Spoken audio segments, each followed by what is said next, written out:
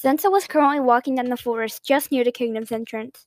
His hands were sweaty, and his knees were about to buckle and stop working entirely. His legs grew tired of how much force he had to use to pull out his strapped boots in the deep snow.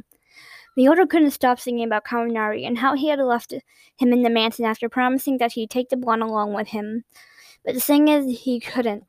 No matter how much the blonde begged and tried to get Leota to listen to his pleas, Zenzo wasn't going to risk them capturing and using Kaminari as bait just so he can give up the throne. The throne. Zenzo scoffed in annoyance every time he thought about it. The blood flowing through his body boiled, and his anger only rose as he kept thinking of the throne, which had brought him so many problems and pain. Zenzo didn't care about the damn thing at all. Heck, if the leader of them asked him again if he'd give up the throne to save his parents, he'd say yes in a heartbeat. The order had finally arrived at the entrance to his kingdom. His eyes trailed to see all the unfamiliar guards, all circling around the main gates. 7 men were on the watchtowers, hands holding large guns, and a few held strong bows firmly. Others were on the floor, 2 standing on each side of the gate, holding the same thing as the other guards were. If Zenzo were a normal person, he'd have to go right through the gate and identify himself as a passing villager who just returned back to his home after a small trip he'd faked to have taken. Now, seeing as Zenzo wasn't a normal person, he'd just have to sneak his way in without getting caught at all. The order was skilled in entering and leaving his kingdom walls. The reason being was that whenever he escaped with Nito, Zenzo had always had to sneak out so his parents wouldn't drag him back the second they see him leave the premises.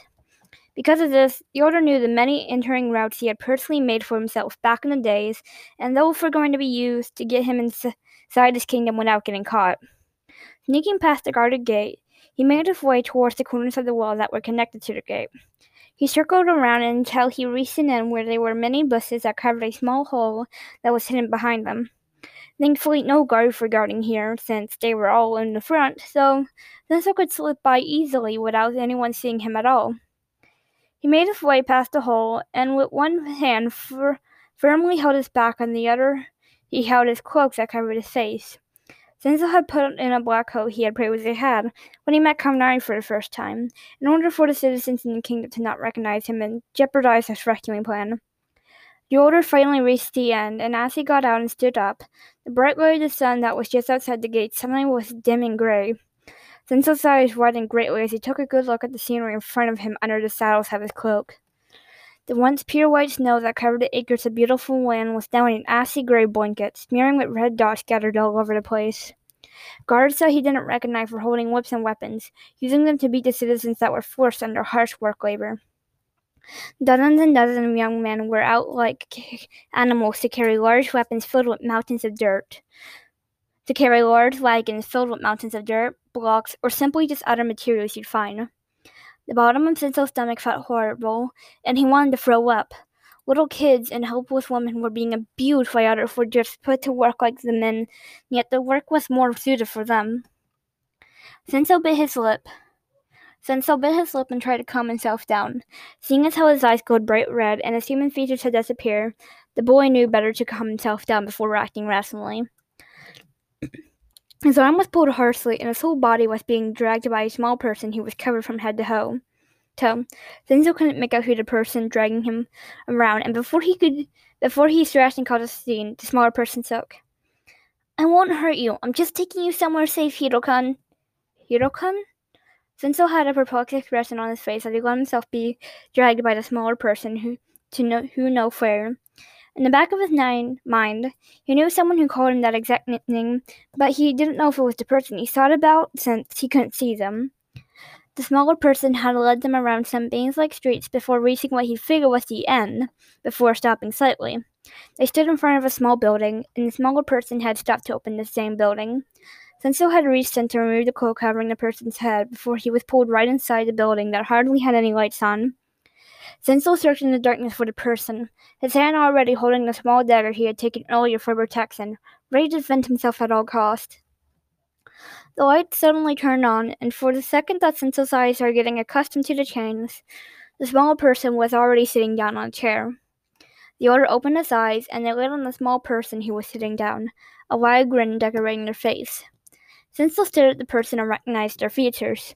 A petite young girl, brown short hair that reached her shoulders, big doe eyes shining brightly, and cute circled shaped blush decorating her pale but squishy cheeks. Ochako? The small girl, Ochako, giggled and waved. Hello, Hiro-kun! Sensei stared agape, and slowly his hand holding the smaller dangle was brought down slowly. He fumbled with the words. How, what, you... Geez, Hiro-kun! Ochako pouted slightly and crossed her arms, her right leg also going up and crossing over her left. You leave for a bit and you're already dumber than a pair of sloths. Leave it Toshi-kun alone, Ochako-chan, a voice cooed from the back, and Sensei turned his head to see a small young boy with bright green hair and equally bright green eyes. Small-dotted freckles adorned his cheeks, and a bright smile accompanied his innocent look.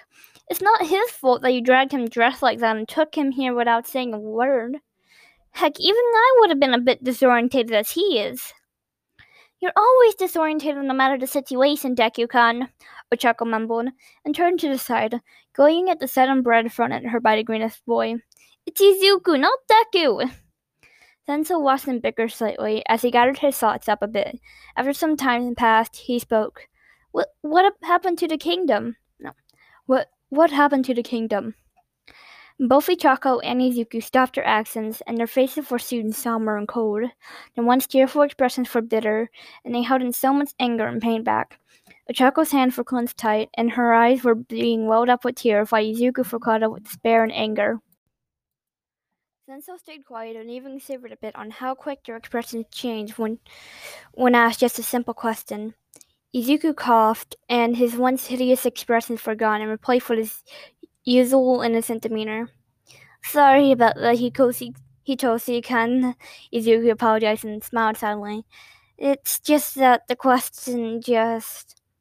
It fucking pisses us off entirely whenever we remember what the hell has happened here for the past days. Ochako growled, and her fist clenched. These men came in and were quick in taking over the kingdom as soon as your parents left.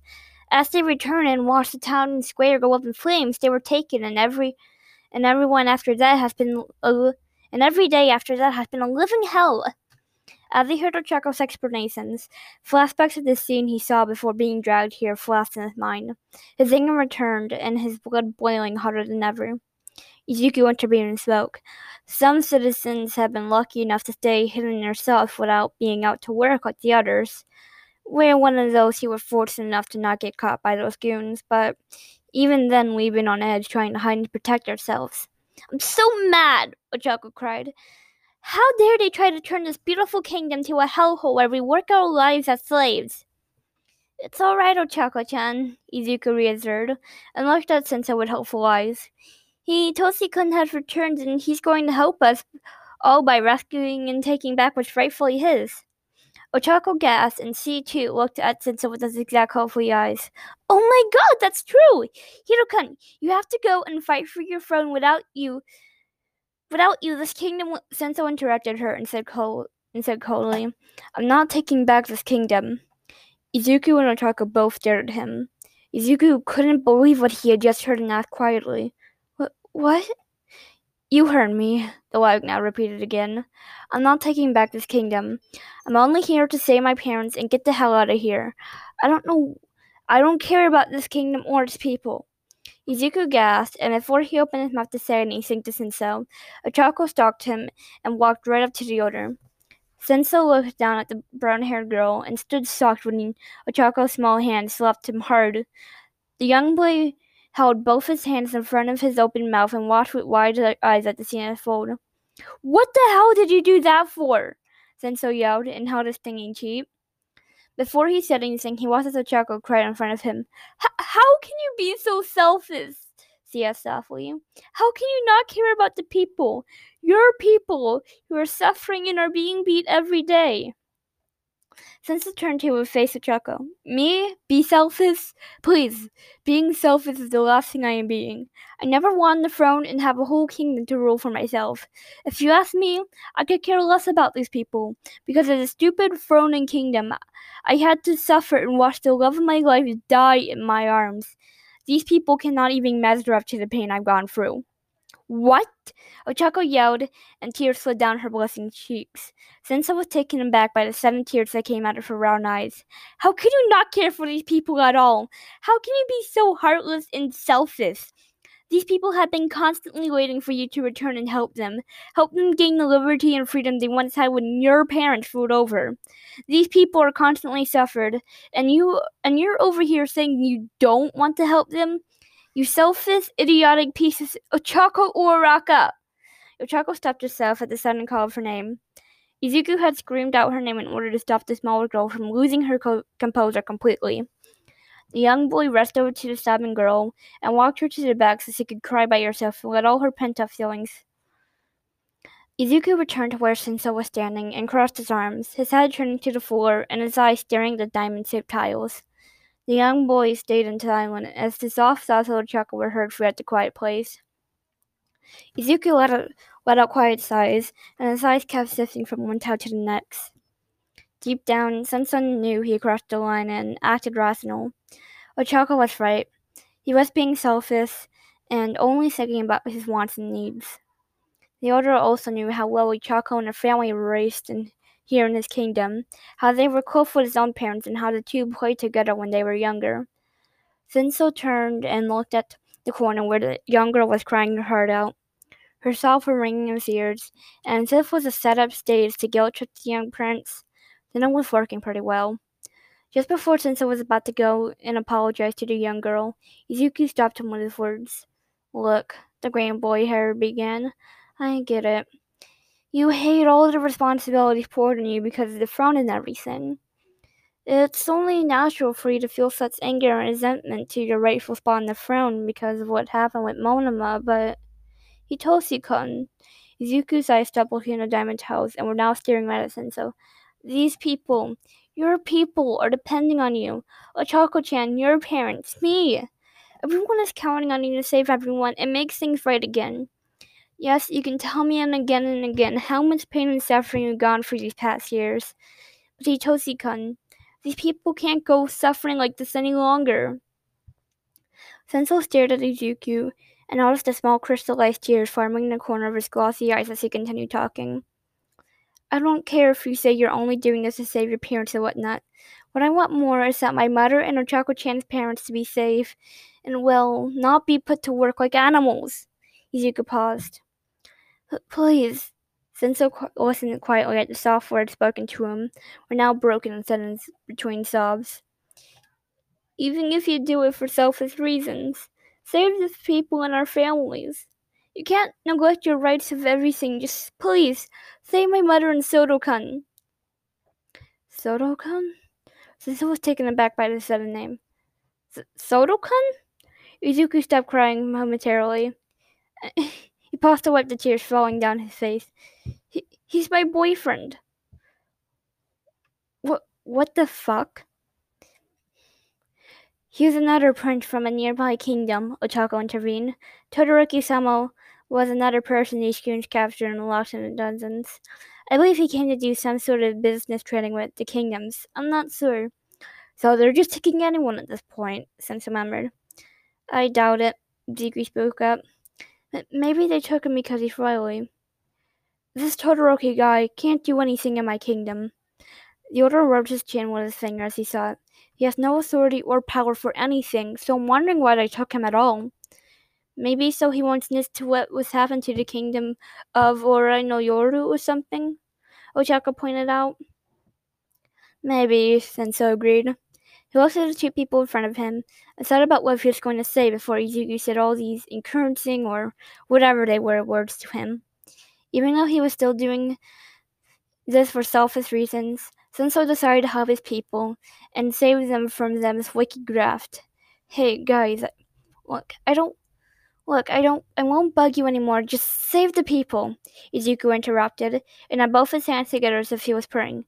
Please, help us save the people. Izuku, save them, even if you were only doing it to avenge Monoma. Izuku, do it for selfish reasons. I don't care. Abandon your right to the throne. Just save the people. Izuku, save them, Hitoshi-kun. I won't ask for anything more. Just. Shinso had sussed the smaller boy by grabbing his face and squishing his head. Two pairs of lips were squished together and kept the smaller boy from snaking incoherent words. Izuku. Senso smiled a bit and chuckled nervously. I will help you all save the people. Both Ochako and Izuku gasped and their eyes twinkled brightly. Look, they were quietly listening to Ochako sobbing. While we were quietly listening to Ochako sobbing, I thought about what he said. She was right. I am being selfish, an idiot who's only thinking about himself. My feelings towards the throne remain unchanged, but I am certain about the feelings for my kingdom and my people. I'll do everything in my power to save you guys from this despair and slavery, so just leave it to me. From behind, Ochako gasped and tears flowed down her face. Sounds like a true hair. Feeling his own cheeks heat up, Senso let go of the green-haired boy and smiled awkwardly at the two individuals who stared at him, as if he was God who just descended from the heavens down to earth. Thank you, Izuku sobbed and hugged him tightly. Senso chuckled and ruffled his soft, messy hair, feeling the softness under his cheeks, and somehow reminding him of a certain pair of blonde, messy locks. As the future king of this kingdom, Senso declared and looked right into Midoriya's glossy eyes, I promise you that I'll save this Todoroki guy and everyone. My kingdom will not fall, and I will do anything in my power to save you guys. He's my boyfriend, he told Sukin. Yeah, whatever.